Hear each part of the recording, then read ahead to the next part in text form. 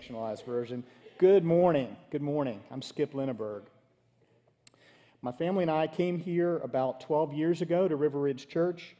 My daughter Chloe, who's 20, my son Sherman, who's about to turn 17, and my wife Lisa, who is my wife. She is in River Camp this morning serving. I used to work back in the AV booth. If my face looks familiar, I was back there in the booth where Aaron is sitting for about 10 years. Had a lot of fun. Really blessed to do that. Last 2 years, I've been working in men's ministry groups, co-leading and leading men's small group ministry. I do know a little something about work. Like I said, I've worked a really long time. Secondly, I got my college degree in work engineering, industrial engineering, which is all about making work more efficient and more effective. So, yeah, I guess I have a little bit of credibility. And, you know, Matt, he knows I'm 56, and he said I started working when I'm 16, so I worked for, 40 years, right? But he didn't know that I got a special work permit. This is how much I love work, how much I care about work. To start working at age 15, I got something from the Labor Department called a work permit so I could buy gasoline and drive a car. So 41 years. Anyway, here we are in the second week of our Wiser series. We're going to talk about work today. This is a 5-week series where we're going to look into areas of our life where a little extra wisdom can make a big difference in our lives. Kind of like that Dollar Club, that $1 makes a big difference. A little extra wisdom that you might pick up here this morning can make a big difference in your life. Wisdom is something that fascinates me. Those who know me pretty well know that I have a podcast about wisdom. It's called The Main Thing Podcast. We've published 70 episodes. I find the wisest people I know, and I interview them and try to glean the wisdom that they have to share, ask them some really tough soul-searching questions, and then we publish it as a podcast. In that, I've studied wisdom a lot, so here's how I describe wisdom. It's an incredibly valuable asset, and some would say more precious than gold.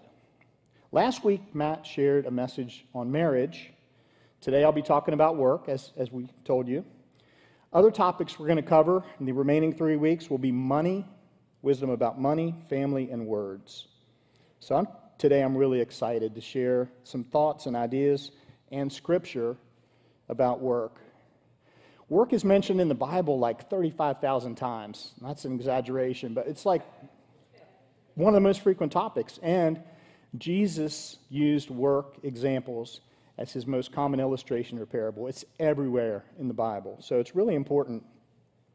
Here's the bottom line right up front. I'm going to give you 3 things. This is going to be the foundation of where we're going to be this morning. Number 1, we spend a ton of time at work. We'll look into that. Number 2, given that, we'd better be wise about how we approach work. And then number 3, work consists of different roles and contexts. It's not just being an employee. Let's check in on that for a minute. For some of you, like me, work is being employed by a company. Most of us go to a place to work. That might be an office, a store. Maybe you're a school teacher, so you go to a school building. Maybe you're in the military. Thank you for your service. If so, you go to a military base. Or maybe an industrial plant. So lots of different places for employees to go. Some of you are business owners. And you own your own business. You might have employees.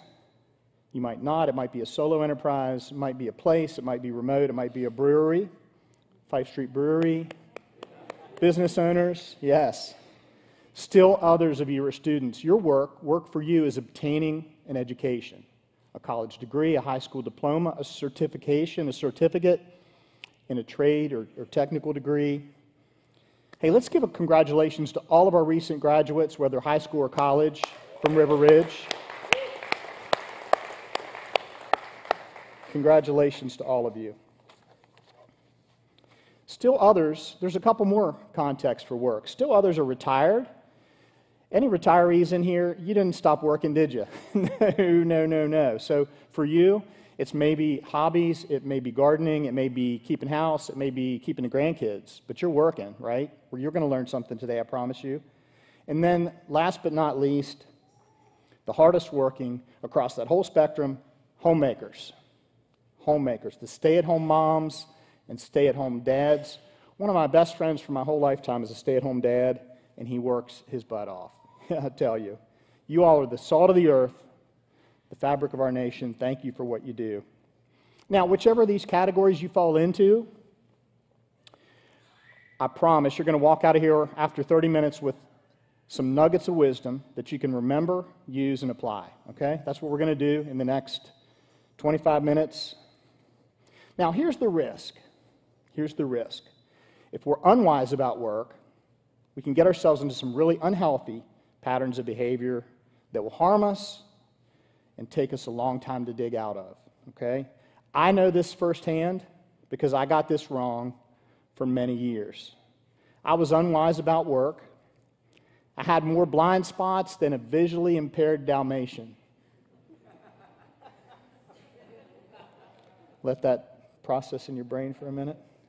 Hey, let me share a snapshot with you, not of that blind Dalmatian, bless its little heart, but of me. Okay, in 2009, I had to bail out. Full honesty, I had to bail out on my company that I had founded 10 years prior. Had to bail out. It was failing. I was stressed out. I was on antidepressants, riddled with anxiety. I had something called panic attacks. Look at that. Can't even say it. Panic attacks where I would just start sweating profusely at the worst possible time randomly, didn't know when it would come on, and then my heart rate would skyrocket to like faster than it did if I was doing a CrossFit workout. Just horrible, horrible, horrible. On prescription antidepressants, had to be. It gets worse.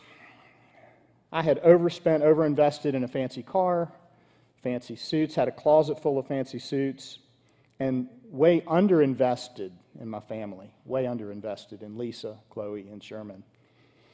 It wasn't because I didn't love them. It was because I was unwise about work. I was trying to do it all on my own. I didn't know any better. I'm going to tell you a little bit more about that. But before I go there, Lisa would call me at the office during that period of time at 6:55. Okay, it's already past dinner time. It's getting dark or already dark. Honey, are you coming home tonight? You gonna be able to see the kids today at all before maybe tuck them in bed? Oh shoot, Sherman's already asleep. That's kind of what it looked like. Horrible. I regret it. Adding to that stress and that mess was the fact that I wasn't attending church regularly. I was a member of a local church, not this one, but if Sunday morning rolled around and I was tired, I slept in and our family didn't go to church. I had no prayer life, didn't have any desire to look at this book right here, no desire to look at this book, and it made no sense to me. I couldn't read Scripture. I couldn't understand what was in this book. It gets worse. It really does. You know, you're like, oh man, that's awful. It gets worse. Let me give you the last part of it. On top of all that, I owed the IRS $91,000 in back debt taxes. $91,000 in tax debt. Other debts too. If you're a business owner, yeah, we had other credit cards and debts and business loans. Wasn't drawing a regular paycheck because we couldn't afford to pay the owners. And there was just no way to work that math to pay that back. It was impossible. Addition, subtraction, normal math did not work. So I was basically bankrupt, wasn't I? Bankrupt. Physically, financially, spiritually bankrupt. That was me. I was a mess, a disaster, any way you want to measure it. I was in that situation because I didn't know what I'm going to share with you today. Let's dig into our topic today. How do we take our faith to work? You have an outline, and I invite you to follow along as we're going to give you 5 nuggets of wisdom. They're fill in the blanks, so I made it really easy. There's other stuff you might want to write down too if it strikes you, if it resonates with you, if God puts something on your heart, write it down. Also, if you like to doodle and draw pictures and cartoons, that's cool too. I really like doodlers. Man, if you leave that behind, I'll probably go around and check some of those out. So here we go. We're going to dig into how we take our faith to work and how we can be wise about applying our faith at work. Take our faith to work and apply it in our work. Let me pray for us real quick. Father God, we seek to honor you with our work. Help us to understand what that looks like. Thank you for your guidance you've given us in your word, the Holy Scripture. Impart to us the wisdom as we look into your word. Open our hearts and minds today to receive it, and give us the courage to apply it to our lives, to ourselves. Amen. I want to get one thing cleared up right off the bat. Number one, work is not bad. Work is not bad. God created us to work. He made Adam and Eve to tend the garden. He didn't create humans to sit back. Like, he didn't put Adam and Eve there and say, all right, guys, sit back and chill and just behold this beauty. Cherubs and seraphim are going to come by, and if you open your mouth, they're going to drop bonbons and Necco wafers in there. That wasn't the proposition. That's not what God did. That's not what he said. He made Adam and Eve to tend the garden. He made them to do that. Seriously, it's right there in Genesis. If we could put it up on screen, Genesis chapter 2, real early in the book of the Bible, in this first book of the Bible, Genesis, the Lord God took the man and put him in the Garden of Eden to work it and keep it. Okay, so God made us to work. That's just super clear. Super clear. So work is not a bad thing. It doesn't go against God at all, does it? Nope. At least not on principle. And work was not created by God to punish us. It wasn't. We'll build that out as we go along this morning. So work is not a bad thing. Don't do it like I did. We're going to unpack that. We're going to look into the mistakes I made and how you can avoid those, okay? We'll build that out. Not everyone here today in person or online, hello. If you're watching on Facebook Live or YouTube, it's so glad to have you here this morning. And if we haven't met yet, I hope we'll have that chance someday soon, maybe today or later. Not all of you are Christ followers. I know that. That's fine. I'm glad you're here. Not all of you believe in Jesus Christ. Not all of you really put much stock in this book, the Bible. That's okay. That's okay. You know what we do all love, what we all have in common? We all love us some stats, statistics. So behold, here are a few statistics about work. Let's start with a simple concept. The basic work week is what? 40-hour work week, right? Given that a work 7 days times 24 hours, 168 hours in a week, 40-hour work week, that's 24% of our time. 24%. But you guys are smart. You're already way ahead of me. You're picking up. You're like, it's not just 40 hours. There's attorneys here. There's moms and homemakers here. I don't know, Matt. You've already kind of spilled the beans on yourself that you don't work 40 hours. But anyway. Look, we have to get ready, get dressed, get fed, get there. We have to pack and unpack, travel back and forth. Oh, and what about checking email before and after work? Maybe a few of us do that, right? And every once in a while, you might have to stay late. And every once in a while, you might have to fire up that laptop at like 9:30 at night because you got to put out a fire, a work fire. It happens, right? So 40 hours, 10 more for the back and forth, and 5 more for that extra work that we just described. That adds up to 55 hours a week. I think that's conservative. And then if we take the new math, 55 over 168, that's 33%. I think it's like 32.8. Anyway, it's a third of our lives are consumed by work. That's a very significant chunk of time, isn't it? A third of our lives. Dang. All right, second statistic. This one comes from Gallup, the Gallup Research Company. Every year, they do a survey of American workers and workplace attitudes. The 2017 results, which was the last time they did the big mega survey, 195,000 people were interviewed, workers and managers, okay? 195,000. What's the margin of error in here, you math geeks? It's like infinitesimal, isn't it? Yeah. Big sample size, very accurate. Here's what they discovered in 2017, and the percentages haven't changed much since then. 3 groups, people, workers fall into 3 buckets with regard to their attitudes. Okay, the first group over here, 33% are engaged. That means they generally like their job.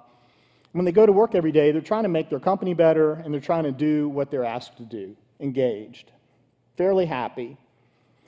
Middle group, 51%, wow, this is a majority, 51% are not engaged, or you could say unengaged. They're there in body, but not in spirit. They show up, they put in their time, they don't cause a lot of trouble, but their heart's not in it. Okay, that's the middle group. 16% over here is a group that are described as actively disengaged.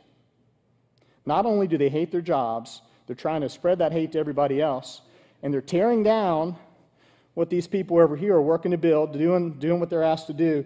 These people over here are tearing it down and destroying it. Now, let's add these two segments together. What do you have, 51 and 16? That's 67, right? 67. 2 out of every 3 people in American workers are not happy, not finding happiness or fulfillment or joy in their work. 2 out of 3. And we just know that we spend a third of our lives working. 2 out of 3 don't find happiness, joy, or fulfillment there. That's not good, is it? Those statistics are not good. We're not good. We know that work is important, and I told you earlier, you're with me on this, we're leaning into, we would be wise to get it right so we could do it better. So we've looked at Gallup, we've done some math. Now let's look and see what Scripture says. Our primary passage today, we're going to be in the book of Colossians. We're going to be in chapter 3. We're going to be hanging out in Colossians 3, 23 and 24. And this is Paul was the writer, the Apostle Paul. And this is his letter he wrote to the people at Colossae. Quick background on Paul, very brief bio. From Tarsus, tent maker, Pharisee, very educated Jew, knew the Jewish law, forwards, backwards, and sideways. He could read it, write it, recite it, apply it. Dude was sharp, I'm telling you. And he was a hard worker. He was a tent maker. Paul was an apostle who wrote the majority of the New Testament. Wrote more books than any other person, more books of the Bible than any other writer, any other contributor. Was not one of the 12 original disciples, but he got to hang out with them like a couple years later, so he knew the original 12. That's Paul at a snapshot. He took Christianity, which at the time was called the Way, this little experiment of how to live the way Jesus taught, scaled it out from Israel across the rest of the world. So I put a lot of stock in what Paul has to say. I think he's got credibility. I think he knows what it meant to work hard. He obviously worked hard to study the Jewish law. And I don't know if you've ever tried to stitch leather panels together with a thread and needle, but that's not easy, okay? All right, with that bit of background about Paul, let's look into his letter to the Colossians. Now, he wrote this letter to the people in a new church. You might think of the city of Colossae and his audience that he was writing to as sort of a church plant in a new place. And it went pretty well at first, and then these people got off track. And word got back to Paul that they were getting it wrong. They were getting it wrong. They were messing up pretty badly. Paul was in a prison in Rome at the time, but word traveled back to him, and he wrote this letter to the people of Colossae and had it hand-delivered to them because there was no FedEx back then. So Paul heard that they needed some correction. The Colossians needed some wisdom nuggets dropped on them to help fix things. They were taking Jesus-based Christianity and mixing it with paganism and concocting it and adjusting it to fit the way they wanted to live, not the way Jesus taught that we should live. So that's why Paul was motivated to write this letter. So Paul's letter speaks to, as you look at it and you read the book, Colossians 3, he is writing to masters and slaves, so all of us, however we view ourselves. And even though we're not literally slaves at work, we might have a tough boss, a tough master that we can absolutely apply this lesson and its wisdom. So Colossians 3:23, we see it up on screen here, that whatever you do, work heartily, as for the Lord and not for men, knowing that from the Lord you will receive the inheritance as your reward. You are serving the Lord Christ. You are serving the Lord Christ.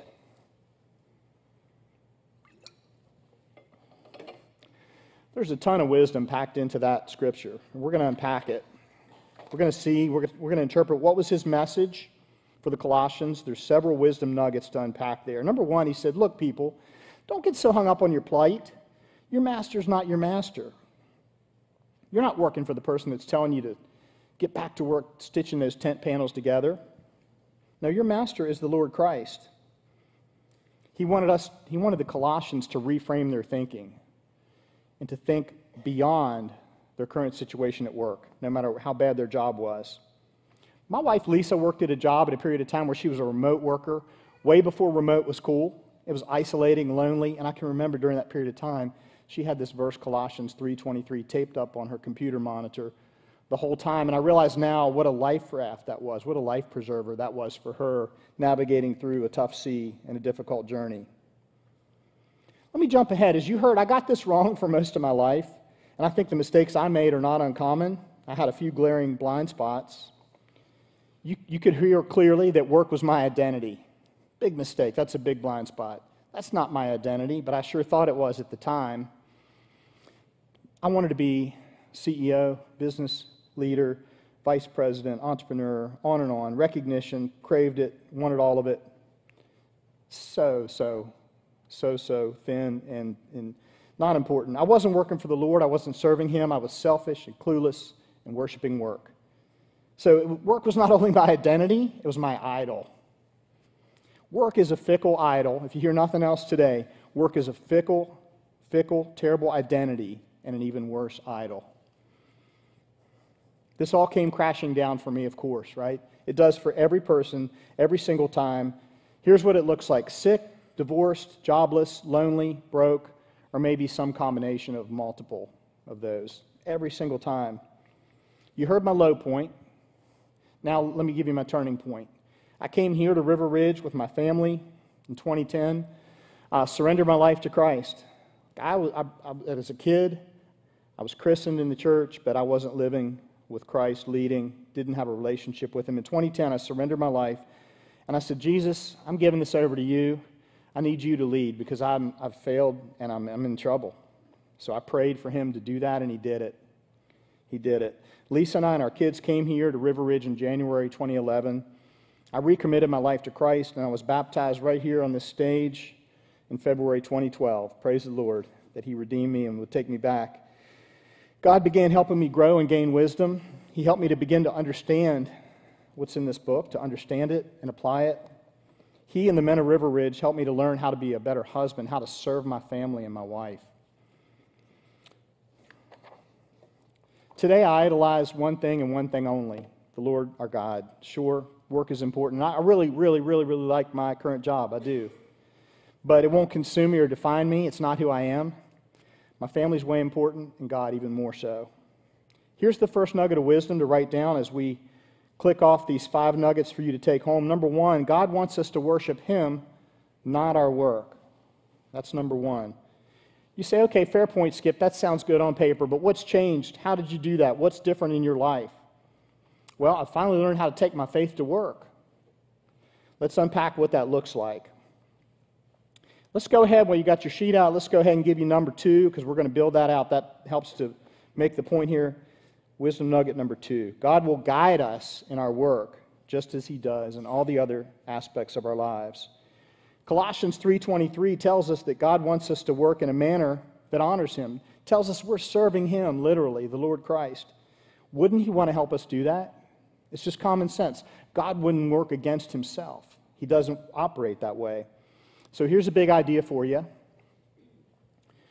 What if each day, before we get out of bed, before we fire up the laptop, before we look at our phone, before our feet hit the carpet of the bedroom floor, we just said, God, today, do a little prayer. God, today is Yours. I give it to You, my time, my work. It's all Yours. What would You have for me to do today?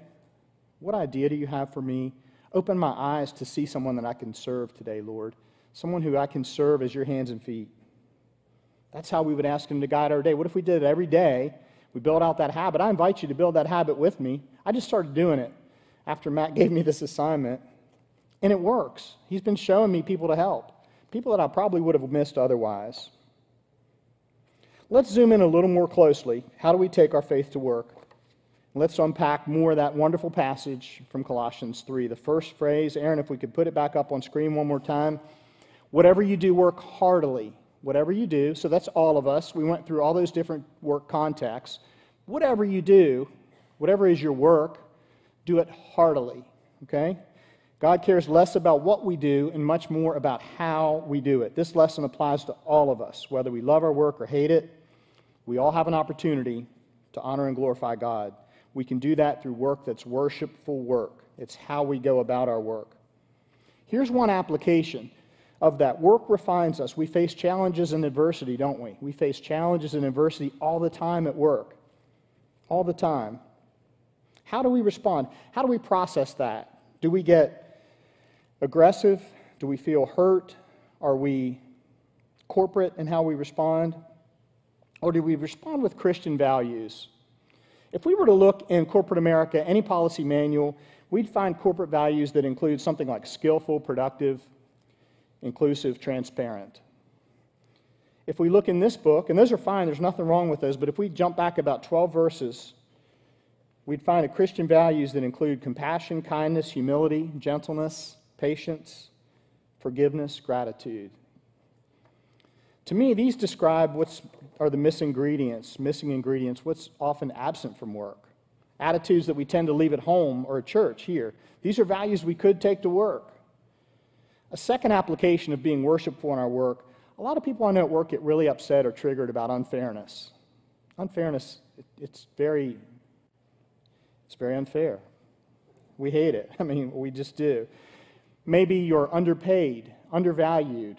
You were passed up for a promotion, or someone got appointed to that exciting new task force, and it wasn't you. Okay? How do we respond? Could we respond in a way that's gentle, forgiving, patient? Hey, maybe it wasn't my time.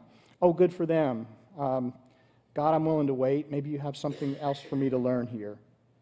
So the third nugget of wisdom on your page, number 3, we will live out our faith at work. Live out. How many of you thought it was live out of a backpack at work? How many of you thought it was we will live out of a cubicle at work? Now, we will live out our faith at work.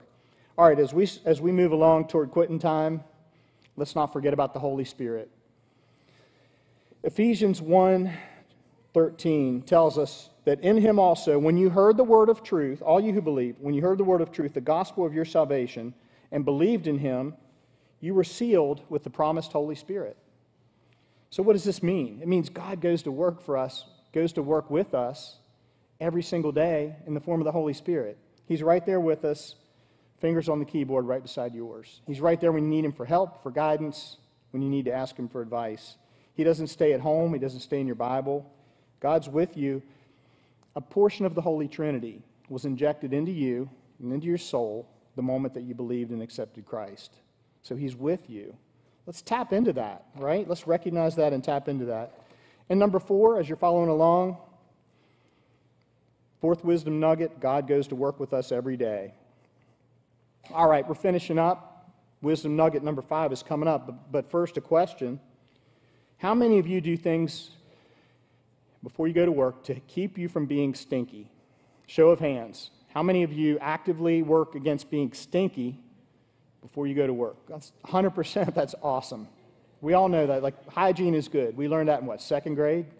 Good for you. Did you know that aside from your bodily self and your bodily aroma, that you have a spiritual aroma? You do. You really do. Don't take my word for it. Let's look at 2 Corinthians chapter 2, verse 15. Another of Paul's letters. We're leaning really heavily on Paul here today, aren't we? It says this, "For we are the aroma of Christ to God among those who are being saved and among those who are perishing." So we believers are the aroma of Christ. Have you ever been in the presence of someone whose aroma is like way too much Axe body spray, or asphyxiation by Bath and Body Works Freesia? It's like, whoa, hug with caution, social distancing, no problem. We all have an aroma at work. We could be aware of it. What aroma are we giving off? Is it subtle, inviting, attractive, pleasing? Is it corporate, aggressive, guarded, arrogant, or too churchy, right? Can go too far in either direction. Manage your aroma. Manage your aroma. And number 5, wisdom nugget number 5, we will wear a pleasant aroma to work.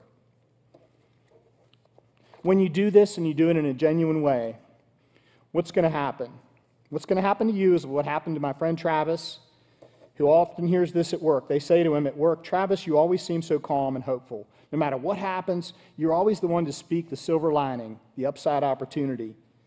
Why are you so calm? Why are you so different? What makes you that way?" And there you are, Travis, or you find yourself with an open door opportunity to share with someone the difference that Christ has made in your life. You can tell them about Jesus. Start by asking if they know anything about Jesus. Have they accepted him as their Savior? If that's you today, if you're here with us or you're watching online, if you're here with us, come up over here afterwards if you'd like to accept Christ today. It's super simple and easy, and we'll do it in a way that's not embarrassing. I promise you we'll do it quietly and discreetly. If you're online, let one of our chat hosts know that you'd like to accept Christ today, and we'll take care of that for you privately. So, what's your aroma? What was Travis's aroma? What's yours going to be like going forward? Let me pray for us today. Pray us out. Oh, Heavenly Father, thank you so much for your word that illuminates and reveals wisdom for us. Bless us with openness to let these lessons penetrate our minds, hearts, and souls. God, we ask this to love our neighbors better, to impart your aroma to others as we go about our work. Act and move inside each of us, God, to convert these wisdom nuggets from head knowledge to action steps. Amen.